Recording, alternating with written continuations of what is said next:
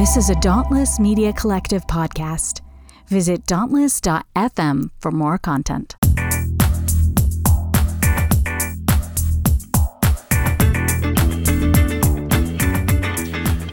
I regret to inform you, you're on Chapel Probation, a podcast that usually takes a critical look at evangelical colleges and universities.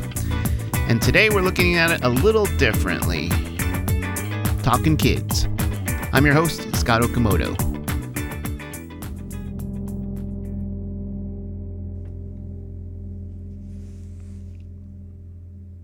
Greetings, reprobates. I hope you're having a great week. I just realized that we are heading towards our 80th episode of Chapel Probation. 80 amazing conversations. 80 amazing conversations with friends, authors, academics, researchers, and new friends who want to tell their story. Everything. I'm just kind of amazed that we've made it this far. As we head towards the end of this third season, that will easily take us into the 90s, not the decade, the number. I'm reminiscing about all the people I've talked to. And man, it's such an honor to have these conversations and then to bring to you all these stories. So thank you. Thank you so much for listening. A quick announcement. We just announced last week that a big event that Megan and Cortland of the Thereafter podcast and Justin and Tori of the Go Home Bible You're Drunk podcast, both of which I highly recommend, and along with some of us podcasters and writers and folks are planning. It's a sex-positive conference called Content Warning. There will be discussions and panels on all things sex and sexuality. It's going to be President's Weekend in February, and you can register for in-person fun. It's in Portland, or virtual streaming. There's an option for that.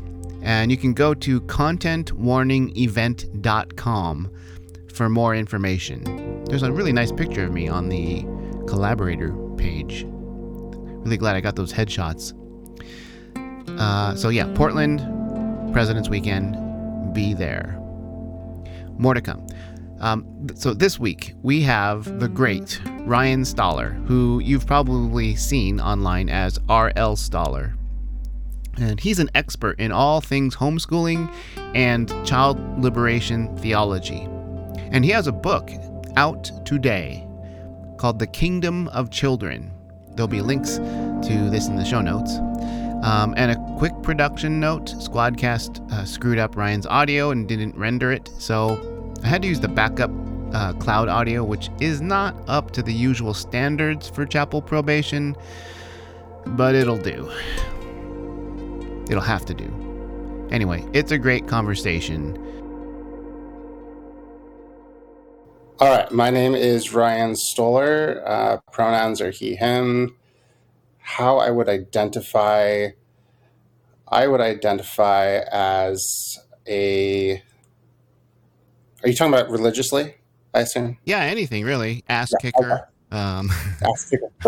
Culture warrior. Culture warrior. I guess I identify as usually as like a child liberation theologian, a child and survivor advocate. And in terms of religiously, I identify as like a Christian apatheist. And we can get into that. Yeah, okay. That's intriguing. Yeah, and so you went to a small Christian college in Oregon. So what school did you go to? Yeah, I went to Gutenberg College. It is a great book school. So it is a school that focuses on reading books and discussing them in like a dialogue format. So we didn't use textbooks really at Gutenberg. We would read, when we read philosophy or history, we would read kind of like original sources. So we read straight Plato and Aristotle and all the kind of classics of Western civilization, as we called it. And it was a 4-year school. They only had one degree. So it was a degree in liberal arts. like most great book schools, there's only like one curriculum. Everyone does the exact same thing. The curriculum is like a set of, they're called the great books. So it's like a list of probably 80 books, some of like what are considered the foundational texts of Western Yeah, civilization. the canon. The canon, yes.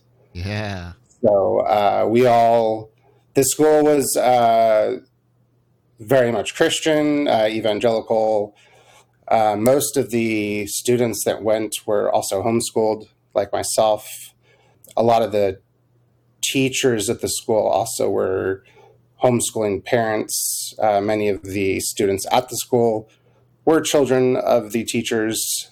So it was this very close knit Close knit. and an enmeshed community of these people that had just recently left very conservative homes and were kind of being exposed to all these ideas that they had never encountered for most of their lives, having these existential crises, but still kind of in a safe environment where the parents wouldn't be worried about them. And they were accredited by a national accrediting body, and it's the same one that basically accredits all the other evangelical schools. They focus primarily actually on schools that teach young earth creationism. That was kind of this like the motivating factor for having an alternative accrediting body, because the regional accrediting bodies, which are the kind of the standard governmental ones, wouldn't accredit these schools that were not teaching science. So Right. Yeah, I was going to say, I'm guessing science books were not part of the curriculum. Not really. The great works. No.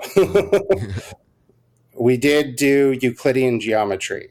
That was kind of the extent of our math, was doing Euclid. So, but mainly it was just reading, and we also learned Greek and German.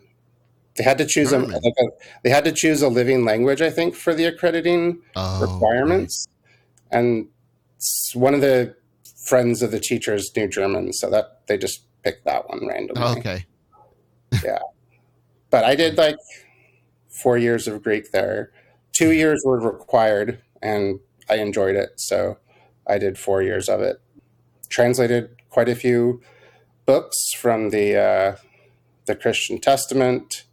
That's a really actually educational process, translating those texts and seeing all the different meanings words can take. Right.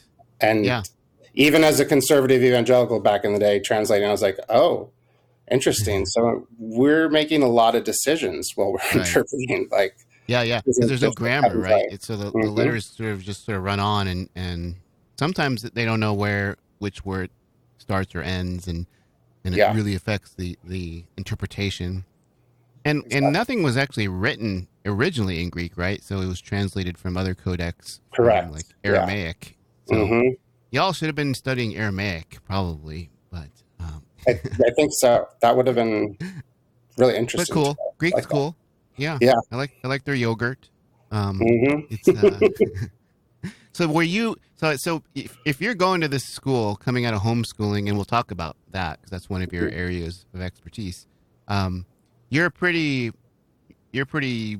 solid in the fundamentalist Christian faith, right? So you're coming into this because that's sort of the trajectory you're on from your faith background. Yes, definitely. The one twist is that when I was homeschooled in high school, I had the opportunity to do academic speech and debate, and I was pretty good at it. So I actually had the opportunity well in high school to teach speech and debate to other high schoolers who were homeschooled. Ooh, yeah. And my exposure to like politics and social issues through speech and debate definitely like made me more liberal and progressive than a lot of people that were homeschooled and were my age.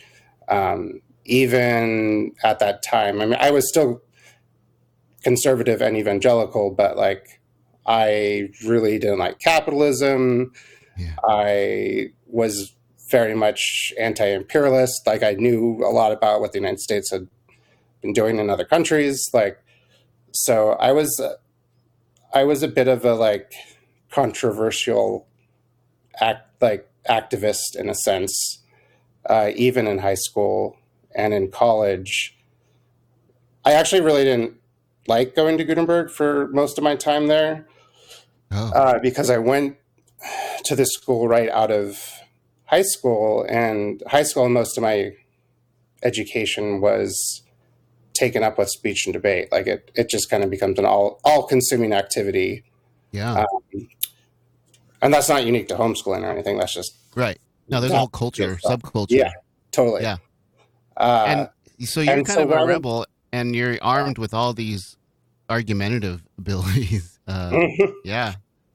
So I went to Gutenberg, and like everyone's just sitting around and reading books, and like I had come out of like learning all about these horrible things that in the world, and like very kind of disenchanted with things. And so most of my time at Gutenberg, I kind of clashed a lot with people because I was just kind of like, I don't like, this seems like a waste of time. Like, I feel like we should be out doing things to make the world a better place. So it was definitely a challenge for me. At the end of the 4 years, everyone has to write at Gutenberg, everyone has to write a senior thesis.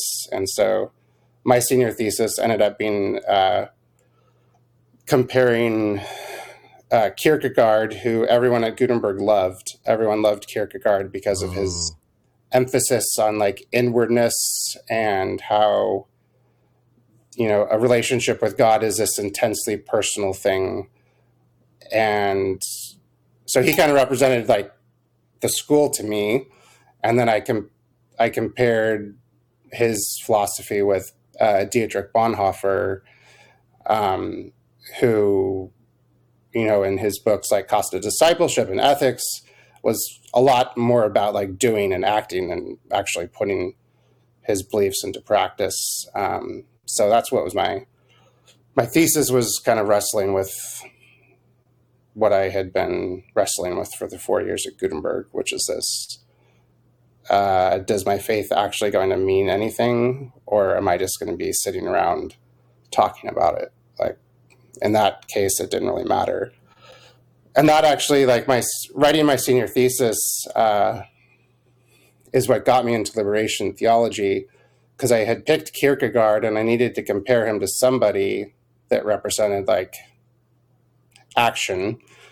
And so a friend of mine had recommended Gustavo Gutierrez, who I hadn't heard of. I hadn't heard of liberation theology at all. So I picked up a theology of liberation and absolutely loved it. But my senior thesis advisor, he didn't know much about liberation theology, but he knew enough that like when I proposed using the Gustavo Gutierrez as my author, red he flag. was like, no, red flag. You can't do that. So no. So Bonhoeffer was the compromise. Oh, okay. I was going to ask. Okay, yeah. So that makes sense. Yeah. So this is interesting. Like the seeds of your own sort of deconstruction are all there. Like the ability to see logic and rationality and argumentation, an understanding of history and colonialism and things like that, and now liberation theology. Yeah, you were doing all of those. Man. You know, I was learning while being a Christian too, which was interesting to be kind of become more progressive and in a sense radicalized, kind of in that context, but still from a religious perspective, because that kind of mystified the people around me. Yeah. But it was also good to see like how they were responding to my the ways that I was changing, because that told me a lot about them and their beliefs. You know. Yeah, in their kind of opposition to the ideas you're bringing, because they don't even want to consider it. Yeah, exactly. So. Wow. Were there moments in your homeschooling that helped make you into this person, that kind of a contrarian or someone who's like really interested in the truth and seeking the truth? Was that your parents that instilled that idea in you, or because a lot of kids will hear the same stories in history, Hmm. even read the same books, but not necessarily let it affect their worldview. Yeah. I don't know how if I could pinpoint exactly where that comes from. I have definitely always been someone who, even when I'm in a group or a community, I am kind of half outside of it and thinking about it all the time, and like thinking about what parts are good, what parts are bad. And it is, it certainly is contrarian. And I think most of the time it's interpreted that way, but oftentimes that's just the way that like I participate in things, is like through a critical lens. Yeah. So it's not even meant to be like argumentative. Like often for me, it's like me caring, or Right. an act of love in a sense, really. Like if I didn't care about like the homeschooling community or evangelicals, like I wouldn't be talking about them anymore. There's nothing really keeping me there, Right. other than the fact that I care about the people, and I think that there's a better way to live your life. So Yeah. um, And that really comes through in the book, which we'll talk about later. Um, so yeah. so we can start heading in that direction, though. So Okay. you leave that school, and well, actually, let's go back real quick. Was Yeah. there anything about homeschooling? Because you've written a lot about. I've read some of your writing on homeschooling, and the myriad problems, and how it's dominated by this sort of Christian nationalist agenda in the curriculum. Yeah, can you talk? Yeah, so we haven't talked much about homeschooling. Christy Stroop was on and talked a little bit about it, but it's all part of this evangelical educational framework that exists. And Yeah. so, since you're kind of an expert, how would you describe basically homeschooling in America to someone who doesn't know anything? Yeah. I think starting with like a specific context, like in the United States, is important with homeschooling, because Yeah, there's homeschooling is such a unique and personalized experience that it can vary from person to person, because you don't have schools, you have individual families, and so homeschooling is varied as there are families. But in the United States, it's been a very specific practice used by specific people. So when homeschooling first kind of took off in like the 60s and 70s, it was originally actually a more progressive movement. It was started by like hippies and people yeah, that were anti-establishment. It was, and I say progressive, like kind of distinct from liberalism, because a lot of the critiques of like the liberal public schools and those their perspective, it wasn't, their critique was that they weren't progressive enough, really. right. And so the original homeschoolers were wanting to homeschool really for like putting children and their rights and needs first and foremost. Once That's really homeschooling, ironic. what's that? That's really ironic. It is very ironic, yeah. And one of the first like big proponents of homeschooling, John Holt, is also one of kind of like the first proponents of children's rights in the United States. And but once homeschooling started taking off, evangelicals started to get interested in it, and that kind of coincided with desegregation. Hmm. With white families being forced to go to school with, the white children having to go to school with black children, and then with private schools losing their tax benefits. You had so many white families that were fleeing from the public schools and then the private schools, and really their only alternative was at that point then homeschooling. So as a result of those changes in society, evangelicals flooded the homeschooling market. And so now today, homeschooling is seen as a very white, Christian, conservative, evangelical movement. It's diversifying now. I mean, with like COVID, you had a lot of liberal and progressive families now taking their kids out of school for safety reasons because they didn't have the COVID precautions that were being used. Right. Yeah. So that did kind of shake things up a bit for a while. But at the same time, then there was like critical race theory and all these other fears that sent more white conservatives to homeschooling. So it kind of balances out in the end. So, homeschooling. Oof.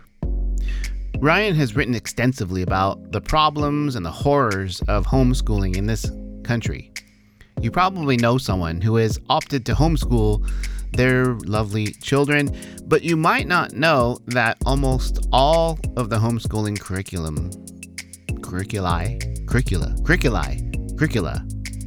plural, all of these things are made by white Christian nationalists. Yeah, like literally most of them. The 3 top ones, most popular ones, are completely Christian nationalist curricula. Almost no oversight, Christian nationalist indoctrination, abuse cover-ups, and this is all in addition to the IBLP madness. We didn't even mention IBLP, but it's part of it too. And it's not that much worse than the usual ones. It's just homeschooling today. So Ryan went through undergrad and educated himself about child liberation theology and discovered that his own experiences in homeschooling were horrible. And today he is a foremost expert in this subject. More people need to read his work, like a lot more people. He has a book. We live in an era of unprecedented access to information, news, and media. But what happens when all that information leads you to suddenly realize you spent the majority of your childhood in a cult? Well, we can tell you. Join me, Jessica Goforth, and Alexis Gray as we take you into the world of cult recovery after all the emotional, psychological, financial, and sexual abuse we experienced as part of Bill Gothard's Advanced Training Institute. On our podcast called Leaving the Village, we talk candidly about our journey out and interview other survivors whose experiences boggle your mind as scandals continue to rock the twisted world of IBLP. Subscribe to Leaving the Village today so you don't miss a single episode. Hey everyone, I'm Nate from the Full Mutuality podcast. I wanted to take a moment to say thank you for tuning into this show. We're so grateful that you've decided to spend your time with us. Seriously, Dan, Gail, Jessica, Kathleen, Scott, and the rest of us here at the Dauntless Media Collective couldn't produce content like the show you're listening to without your support. I'd also like to invite you even further into the conversation. Right now, there are some great discussions happening over in the Dauntless Media Collective Discord server.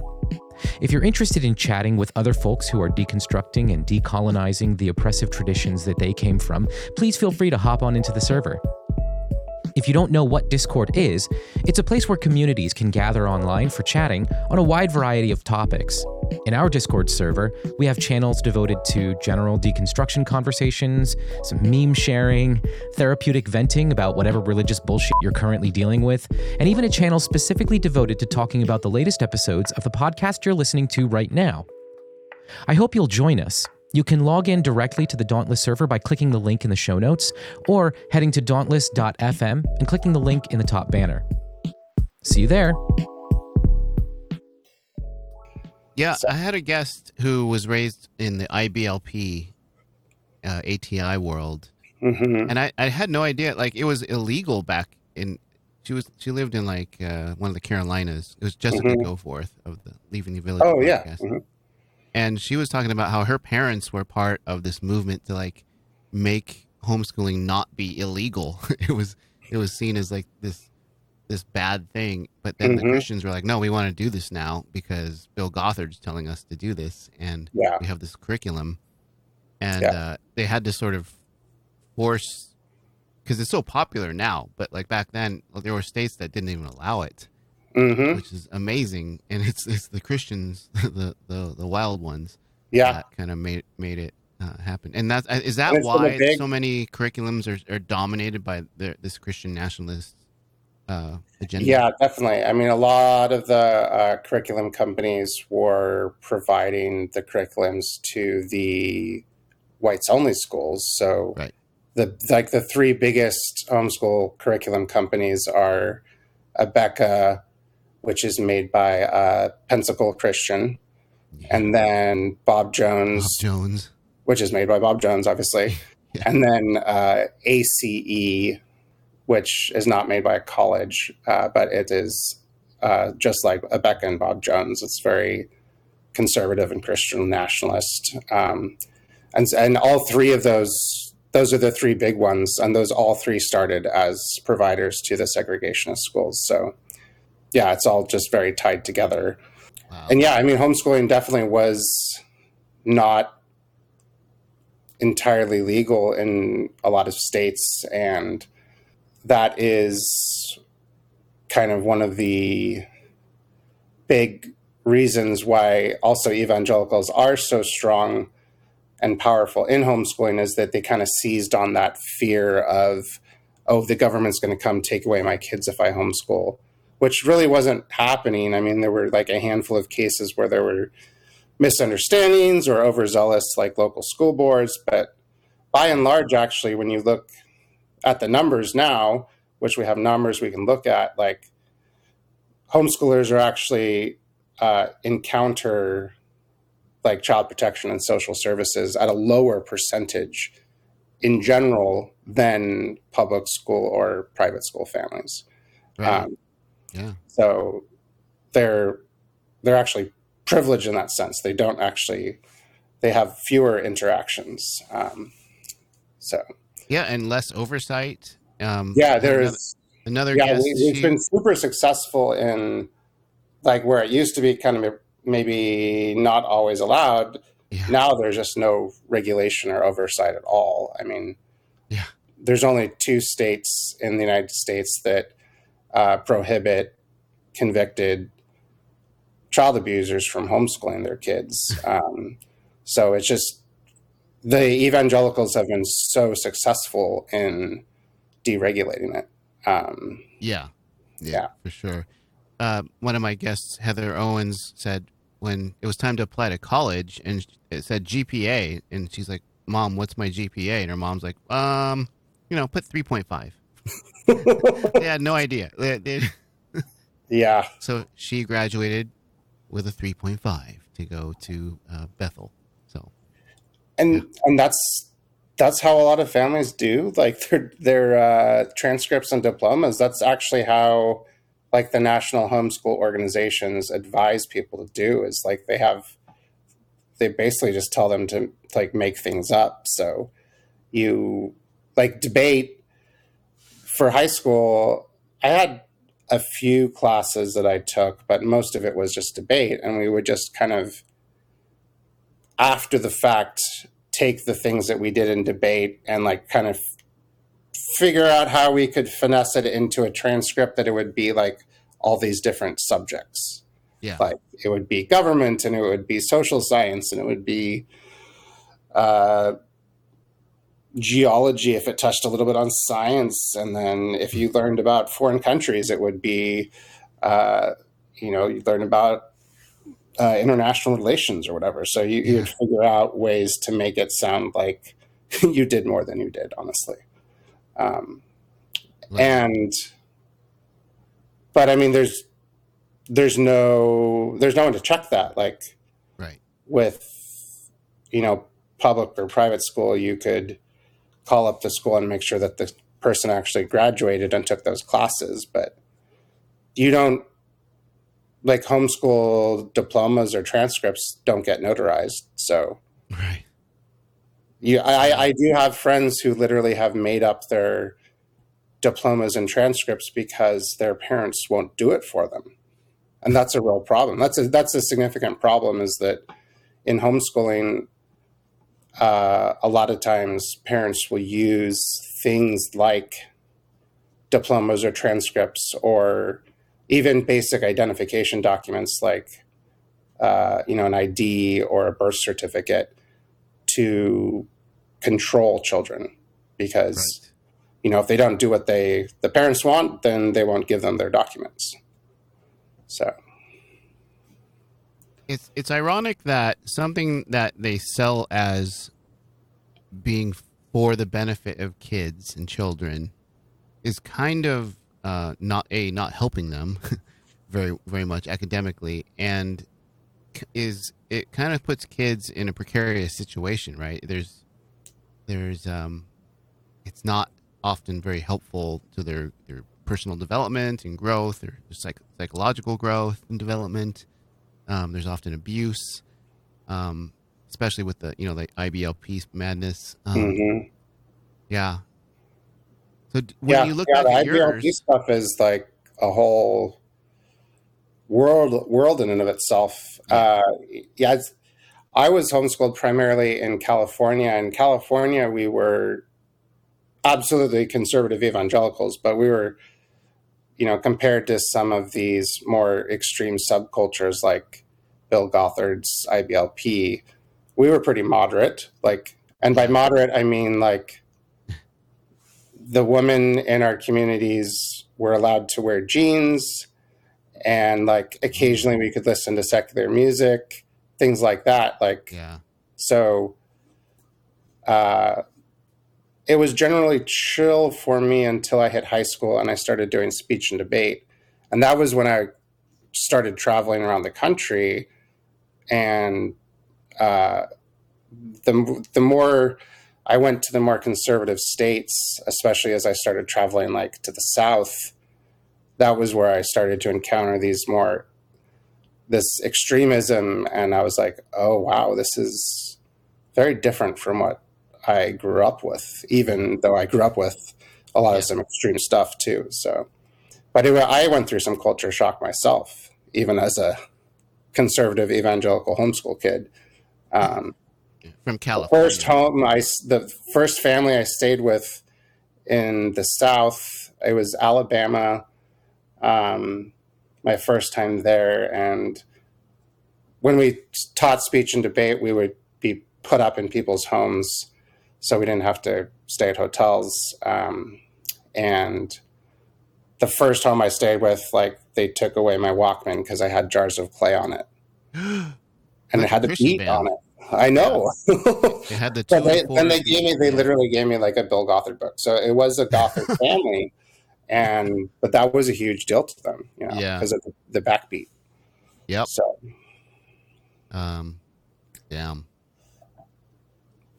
my parents generally let me listen to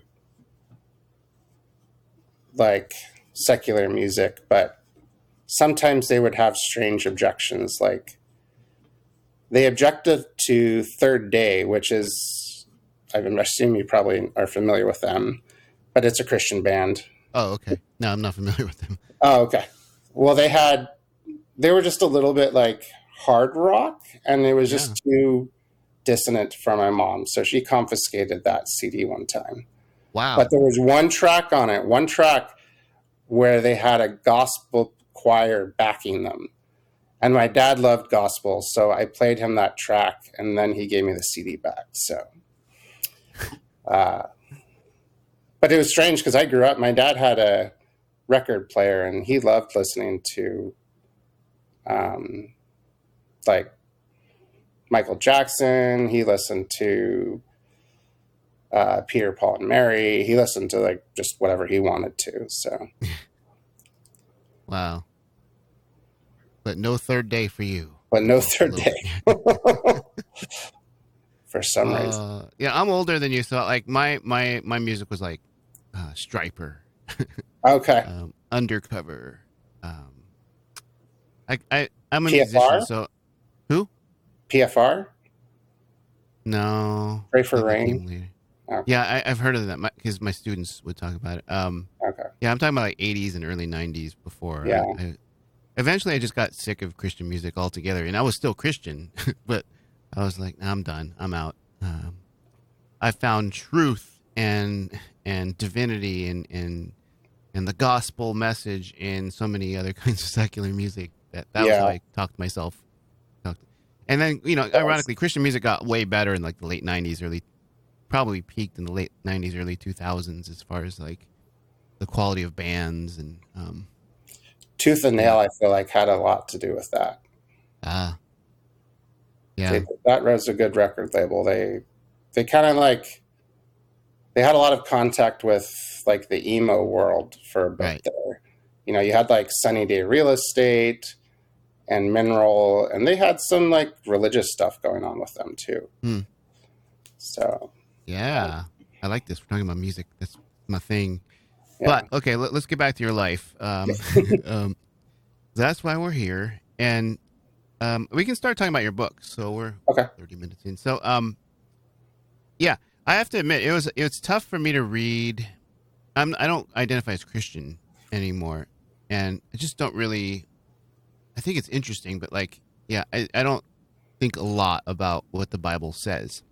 That said, it was fascinating to read your book and see the many interpretations of child liberation theory. And so you're looking at through this framework to how, and sort of comparing how Christian culture treats kids today, and kind of contrasting that with some of the examples from the Bible. What I did appreciate, though, and I'll get back to you, you admit there's some troublesome passages in the Bible when it comes to kids. You can't make a blanket statement that God is pro kid. Depending on which kids you're talking about. And I really appreciated that because the Bible is, as I understood it and I understand it today, is people can find whatever verses and passages they want to support their point of view. And so, starting from that point, I felt like you really covered it well with comparing it to other religions and the Old Testament and New Testament, scholars who have come since then. And so yeah, let's talk. How did you come to write this book, and what is, tell us about it. Yeah. I came to writing it after I went back to school a few years ago. I'll rewind a little bit. About 10 years ago, I started an organization called Homeschoolers Anonymous. Right. I had been reconnecting with some friends from homeschooling and seeing and hearing like the same stories and patterns that like we had all been going through the same things, basically. Experiencing abuse, mental illness, those sorts of things. And I wanted to create a platform for them to share their stories. And as I was running this organization and helping people share their stories and trying to create a community for them, I felt like I needed to be better equipped for that. So I went back to school and I got a master's in child protection. This was my second master's. Right after I graduated from undergrad, I got a master's in Eastern philosophy and religion. And then I took a break from school for a long time. But then I went back to school, got a second master's in child protection. And as I was studying that, I was just continually being confronted with the fact that like everything that I grew up with being told from all the experts, quote unquote, in evangelicalism about parenting and children and childhood and raising children, like all of the things they were teaching were like in direct opposition to the best practices that I'm learning about in school, on what actual science says about child development and what are the best ways to take care of children and raise them. And so I was struggling with trying to figure out how I could be encouraging families that were in these conservative evangelical communities to think about the Bible in different ways. And so for me, a lot of this project is with child liberation theology is trying to rethink all of those ideas and beliefs that I had growing up and trying to use the Bible in a very different way. So, I mean, for me, like I mentioned at the very beginning that I was a Christian apatheist. And by that, I mean that, like, by apatheist, I mean that I'm generally apathetic on questions about, like, God, whether he exists or not. It doesn't really make a difference to me. Like, I still would do the same things. I still would want to make the world a better place. Mm-hmm. And I just find meaning in Christianity because that's what I grew up with. And so for me, a lot of like my deconstruction, like I find it very healing and empowering to take the ideas and beliefs that I grew up with and kind of talk back to them and reinterpret them and put them on their head and turn them upside down, those sorts of things. So, I mean, I totally understand people that grew up the way I did and want nothing to do with it anymore or find it triggering or upsetting. Like, I definitely have those moments too. But I also I've always been a very, as I mentioned earlier, like a critical person. And so speaking back vocally to these things and challenging them is, for me, a very important part of my process. And so I just wanted to take that I think that important process and apply it to how we talk about God in the Bible with children. Yeah. That comes through, and as does your critical eye for discourse and discussion and argumentation. So I really appreciate, I was an English teacher, so English professors. Like, yep, good rhetorical strategies all throughout. Thank you.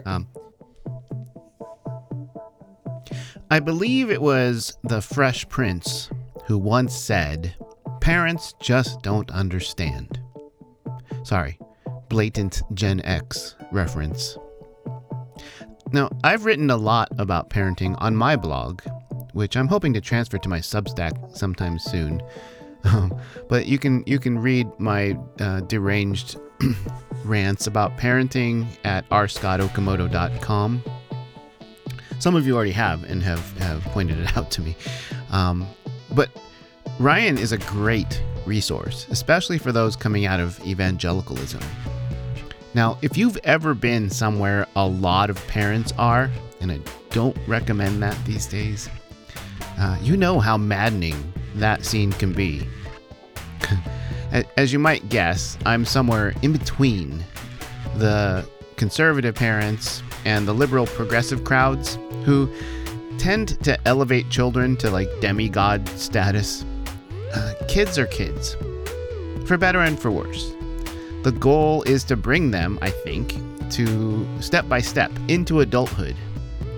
And they should be both respected for who they are, and shown how to grow and develop as humans, because they don't know how to do that. Almost none of them are geniuses, I'm sorry. And they shouldn't have to be. But even if they are, almost all of them are destined to become mediocre humans. That's just the human condition. And if they're being raised by evangelicals, they have very little chance of becoming decent human beings today.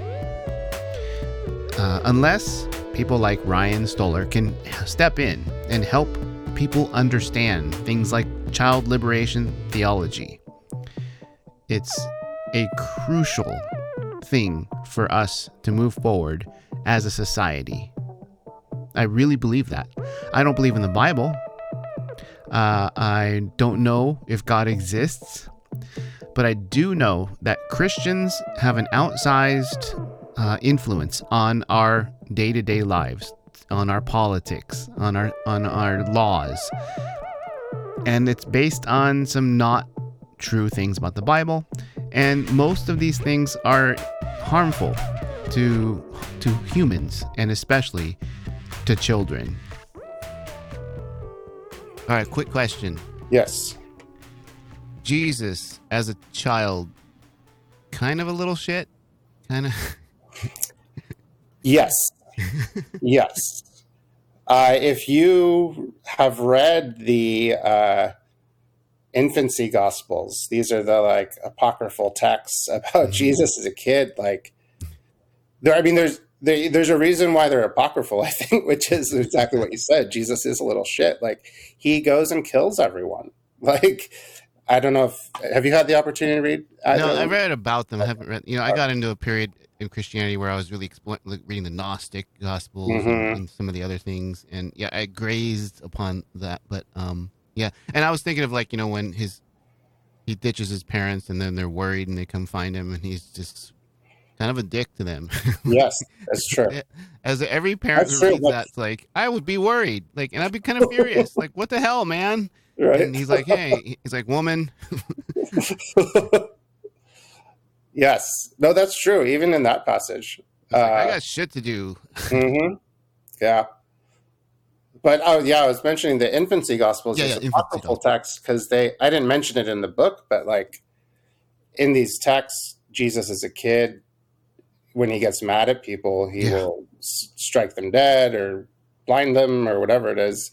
At the end of the books, he always heals everyone and resurrects the people he killed. But but I think it's a fascinating. Those texts are fascinating, and I think are really helpful in making us think about what would it mean for a God to be fully human. Like, and I think that connects with how we think about children being these reflections of God too. Like, what does it mean for a kid to be, or anyone to be fully human? Like, having to learn right from wrong and have your prefrontal cortex develop and all these things, like those are all core to being fully human. And so if we acknowledge that Jesus was that, then we have to acknowledge that he went through those same things too. Which kind of changes away a lot of how we think about children and childhood in my mind. Because if those are all aspects of being fully human, then they are not sin. I mean, when children don't know how to regulate themselves or are grumpy when they're tired or hungry, like those are just parts of what it means to be human or reflecting God's nature, however you want to talk about it. So, yeah, I mean, adults are grumpy when they're tired and hungry, and so exactly, yeah, and they behave really badly. It's true. I always get a little frustrated when people talk about adults acting like children or childishly, and I'm like, well, I mean, we do all those things, and we do have a developed prefrontal cortex, so we don't really have the excuse ourselves. But it's kind of the human condition. And I don't mean that in like we're a fallen and sinful in the evangelical sense. It's just throughout human history, our literature, our psychology is tough. And I think that's important too, to acknowledge, like when we're talking about child liberation theology or these ideas of respecting children and treating them as fully human, is that that doesn't mean that children are vessels of wrath, but it also means that sometimes they're messy and frustrating, and like that's okay. Like that's just part of being human, right? There was a great quotation in the book from Bonnie McLemore Miller, and it was along the lines of like children certainly provide a lot of like revelation and interesting insights, but sometimes it's really difficult to take care of them, and sometimes they're not revelatory prophets. Like sometimes they're just hungry humans who are having a difficult mess. So, and I think that's important, like being able to keep being able to hold those multiple truths at the same time. Yeah. Yeah, I was thrilled that you there was somewhere in the middle you cite Billy Collins, the poet, who in telling the story of one of his poems. I actually met him. We had him come and speak at APU when he was poet Oh, laureate, awesome. and yeah, he was awesome. And we got in trouble because he's not Christian.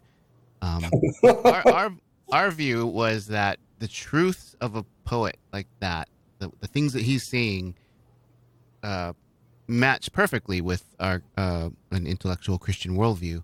And so yeah, he was amazing. And so yeah, I was really tickled that you can you tell that story that or talk about that poem. And Yeah, absolutely. The poem you don't is, have to read it, but yeah. yeah, it's called The History Teacher. Yeah.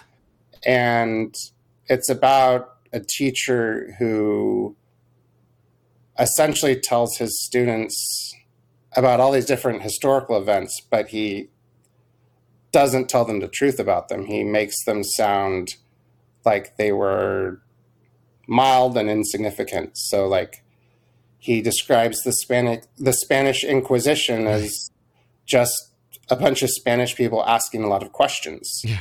Which way is Madrid or something? Yeah, exactly. And so, and then the poem ends with like the children walking away, and they engage in like acts of bullying and violence, with the implication that when we overprotect children or don't expose them to reality and how acts of injustice happen, then we can recreate those problems ourselves.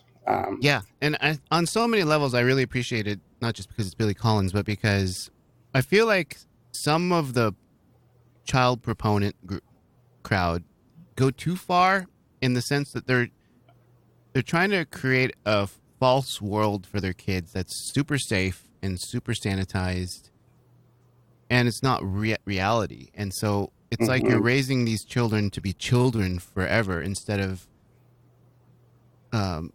in steps introducing them to the realities of the world. Because and so my wife and I didn't get along great with the parent crowd because we keep it a little bit more real with our kids, and now most of them are grown. But it was like, we took our kids to Hiroshima and to the Peace Park, and we told them about the nuclear bombs and the devastation and the suffering of the people, because I wanted them to understand that this is a dangerous, kind of fucked up world and terrible things happen, but we have a family and we have a community from which we can grow from and contextualize and support each other through these tough things. And some parents are like, why would you do that to your kids? I would never it's like, well, they were old. It wasn't like they were little kids. I wouldn't take like a 5-year-old, but they were all teenagers. And it was like, yeah, but I kind of want them to have their hearts broken when it's inappropriate, when it's age appropriate. So yeah, do you see that too in some of the parent groups? They go a little too far with the protection and do the history teacher thing. Yeah, definitely. I think that I get the sentiment. Like, I get this idea that you want to preserve the innocence of children as long as possible. Right. Not expose them to how horrible and fucked up the world is. Yeah. But like at the same time, like, kids aren't stupid. They're paying attention, they're absorbing things, and so they're aware of what's going on. And so if we just avoid talking about it, then they'll feel like there's something wrong with talking about it. And in fact, it's going to be a lot more useful and productive if we can learn how to talk about these difficult things with children in age-appropriate ways. I think that's a lot of the time adults have difficulty I think, like, yes, they're uncomfortable, but also it is challenging to take these big, scary things and explain them in a way that a child can understand. But I want to say that, like, just about anything, I honestly can't think of anything that a child is unable to understand if you actually take the time to break Yeah. it down for them in the right way. And so I think most of the time, it's not that children can't handle what's going on, it's that adults just aren't taking that time to bring it down to a child's level and really put the energy into how can I talk about it in a way that not only is educational, but also is like gives them the ability to do something about it too. Like, empowers them to be able to not just feel despair or rage, Right. know that, they have agency at the same time too. Yeah, for sure. And agency and support to Mm-hmm. to process it and to make sense of it if it's Yeah. possible. But I mean, for myself, like we were talking about earlier about debate and how that exposed me to how fucked up the world was, like that was one of the most important moments in my life. Like, so I don't think that we should be shying away from kids like realizing the truth about the world. Like, that's not really going to help them in the end at all. So, and I'm not saying you should just go tell children everything that's fucked up about the world, right now. But, we have to scaffold, which means, giving children bits and pieces in ways that are not overwhelming, but they can actually take and process and do something about it with. Yeah. I remember the Bible being kind of traumatic when I was a kid. The whole Abraham Isaac story stands. I think all of us who grew up in church have that moment, like, oh, wait, so God might ask my dad to kill me to prove. Wow. Yeah. Like, Christians will hit young kids. It's in the kids' Bibles, the little pictorial Bibles, and that's wow. That one hit hard. There's a lot of stories in there that is just. I just said that, like, you should be able to explain anything to children, but the Bible definitely is challenging. Like, when it comes to that, there's some stories where it's just like you have to scratch your head and think really hard about how would I teach this to a child in a way that's actually going to be helpful and not just disturb or frighten them. Like, and that's what I appreciated about your book is that you start in the hard part of you like list most of the problematic stories in the Bible that pertain to children right off the bat, and then sort of dig your way out of it with these other interpretations and different frameworks of looking at it. And it was really cool because you get stuck in the and then you pull us out and sort of elevate us from those depths of despair in the Bible. Was that intentional? Yeah, definitely. And I mean, I definitely was, I should say I was like very inspired often by how Jewish people approach their texts and the way that it's kind of like they see their texts as these living documents that they can engage and will engage them back, that they can wrestle with and challenge.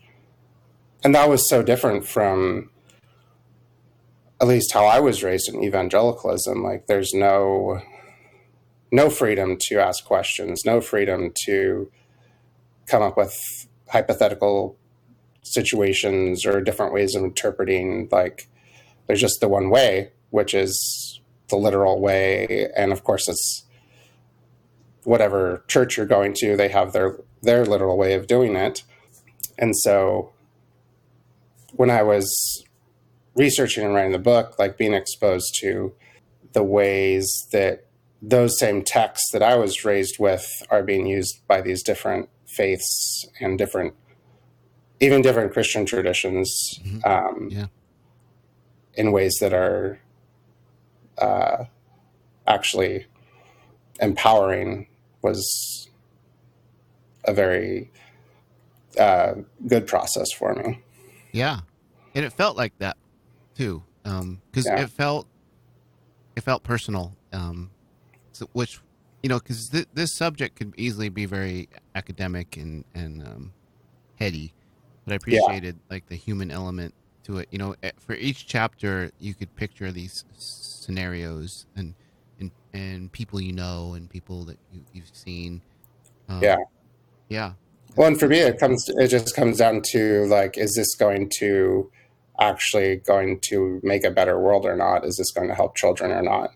And if it's not, then, for me, that's a waste of time. It goes back to that, my childhood as a speech and debate person who was impatient with my undergrad experience. Like, there's a quotation that is in Janet Pice's book, Suffer the Children. She's the first person to write about child liberation theology, and it's a quotation from a Jewish rabbi, and it's about the Holocaust, and it's essentially along the lines of like, no statement is credible unless it would be credible in the presence of burning children. And yeah. It's just a powerful quotation, and it really like cuts to the chase for me of like what's important here. Like, there's so much injustice and suffering in the world that children are experiencing, and so we really need to get to work on that. And so I think Christians really need to change a lot if they're going to make that a priority. Yeah, and one of the themes on this podcast has always been that Christians are kind of dangerous to the health of our society. And we started out focusing on the higher ed, but the more we talk about it, like the IBLP stuff, like those kids are being abused. They're being punished for being just kids, for making noise, or infants are being punished for crawling off the blanket. It's just all these horrific practices, because most of America gives Christians a pass.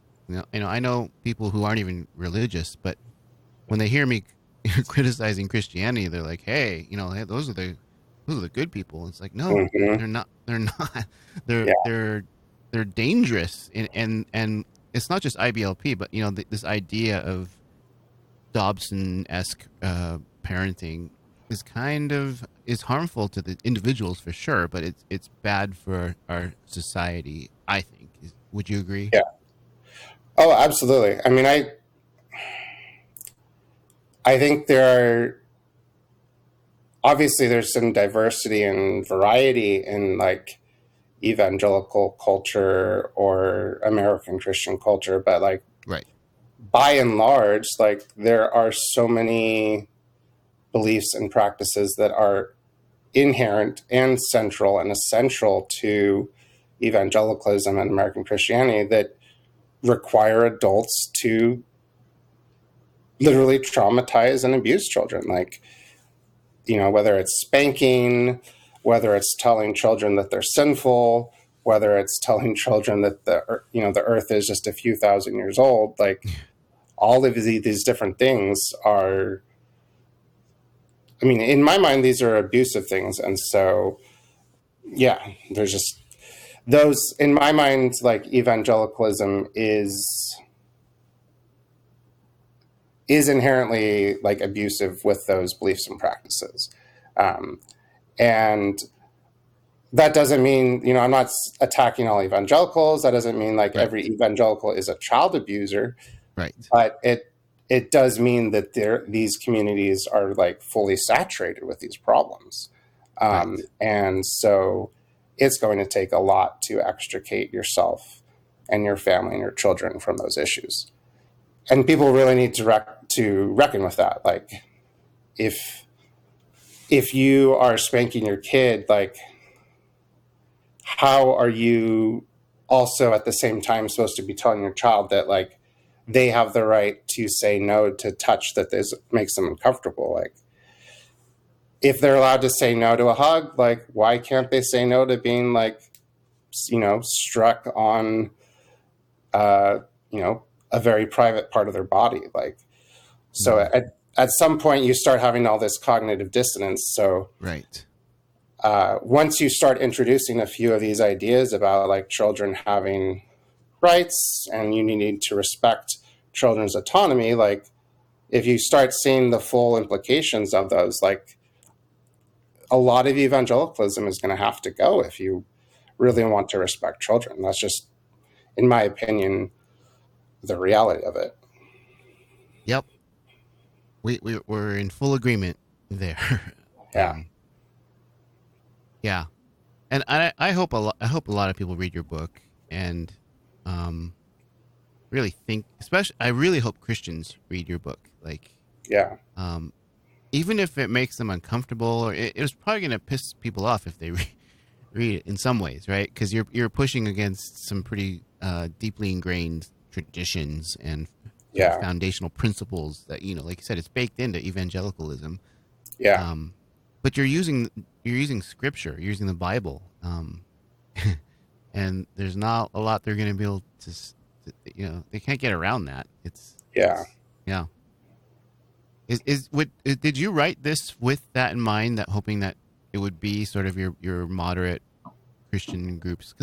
Let's face it, MAG Nation is not going to read it. The QAnon's not going to read this. Yeah, definitely not. But it's the people in the middle, right? Yeah.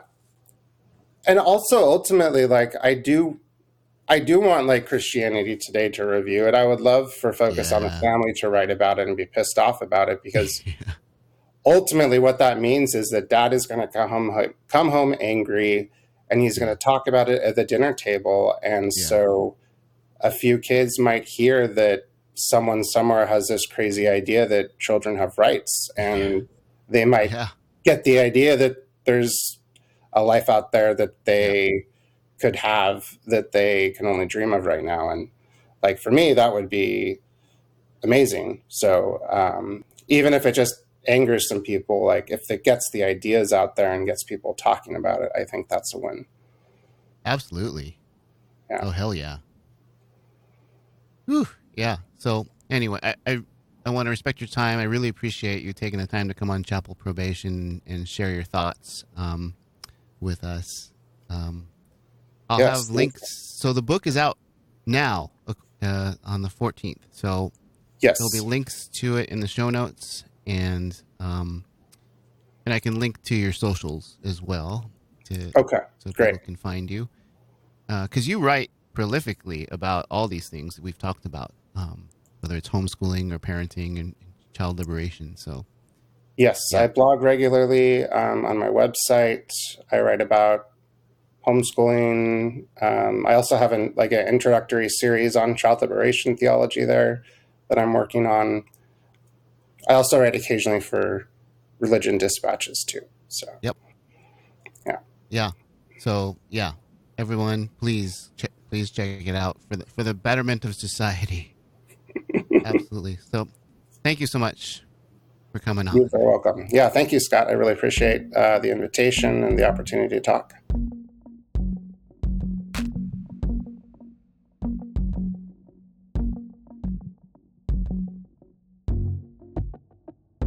So go get Ryan Stollar's book, The Kingdom of Children, because the Bible is a mess that allows basically anyone to form any worldview and back it up with verses from said Bible. The KKK has verses, and conservative Christian evangelicals have verses. But we should know the verses and perspectives that support good things, like child liberation. If we're going to defeat the fundamentalist white Christian nationalists, we gotta know this stuff. And people like Ryan Stollar will lead the way. He's got the receipts, he's got the education, he's got the training, and he's got the heart. Don't look to me for anything biblical. You should even be skeptical of my parenting takes. Ask my kids. But you can find them at rscottokomodo.com. But thanks to Ryan Stollar for coming on to Chapel Probation. You can find links to his work in the show notes.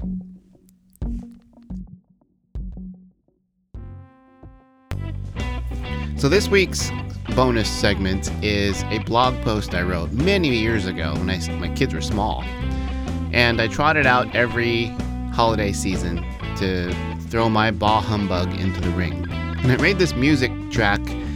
For some reason I was worried about copyright of Jingle Bells, which I think is in the public domain now that I think about it. But I changed the chords just a little bit. Anyway, this is my call to cancel Christmas. Conservatives are always complaining about some attack on Christmas. To me, the desire to be inclusive of all beliefs and cultures during a season with lots of celebrations, it sounds like a reasonable request.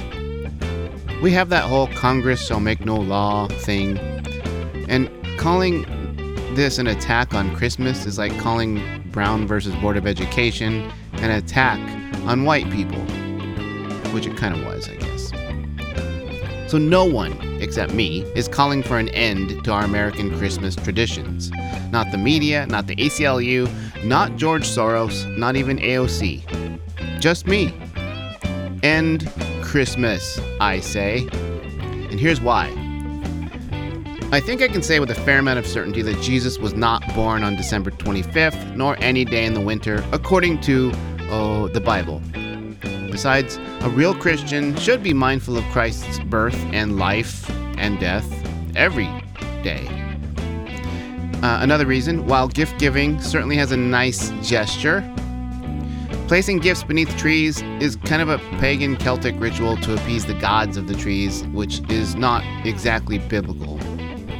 And also, 3, we're in an economic crisis. Couldn't we all use a moratorium on buying shiny stuff that people don't really need? Save a few bucks? It's kind of ironic to me anyway that we commemorate the birth of Christ, the guy who spoke at length about helping the poor and selling all your stuff to follow him. Yeah, him. We celebrate him by overspending on material stuff. And maybe the thing that tipped it for me was a story on NPR a few years ago. They were talking about the effects of the economy on poor American children during Christmas.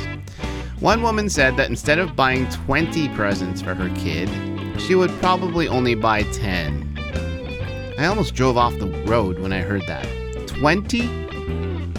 We've never bought our 3 kids 20 presents combined. Ever. They get one cool thing and one crappy Santa gift. I'm not thrilled about sharing the credit for buying stuff with Santa. Doesn't even exist. Like Jesus. Now, don't go feel bad for my kids. With hand-me-downs and grandparents constantly giving them stuff, they have more stuff than they know what to do with. If you ask them what they want for Christmas, they're sometimes like, I'll get back to you. Because they really have to think about it. If Christmas is indeed about giving, well, we should give to the poor, the needy, the sick, the homeless. Jesus might be okay with that. Our American Christmas traditions are not very old. People think they're participating in Christian traditions dating back to Jesus' birth, but really Christmas as we know it was started by my grandparents' generation in the early to mid 20th century. And some in the, Victorian age. But in the grand scheme of time, Christmas, as we know it, still has the price tags on it. So, for the sake of your sacred Christianity, your humanity, the economy, my sanity, let's trade Christmas. Exchange it, like you do your lame Christmas gifts, for something more sustainable, useful, biblical, charitable. I can already hear the objections, but rest assured, we don't need to throw out the baby Jesus with the bathwater. You can gather with your friends and family. You can sing songs if you must. Eat. Drink, be merry, celebrate life together, and be thankful for what you have. That's beautiful. Some people even do that on other days during the year. Hell, maybe if Christians celebrated Christmas all year long, people might want to go to church more than once a year. I mean, I wouldn't, but some people might. So how about a compromise? You can keep Christmas, but let's give up the commercialization, the stress, the crazy urge to overspend on people who don't need to be indulged to such a great extent. Let's not overeat ourselves into a food coma. And let's make a habit of caring for people all the time.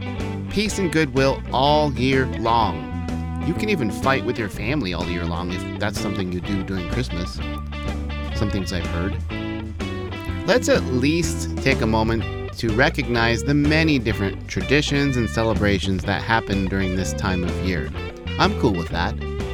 And, with our pagan trees and bizarre Santa traditions around the world, we have plenty of wonderfully secular cultural traditions in common.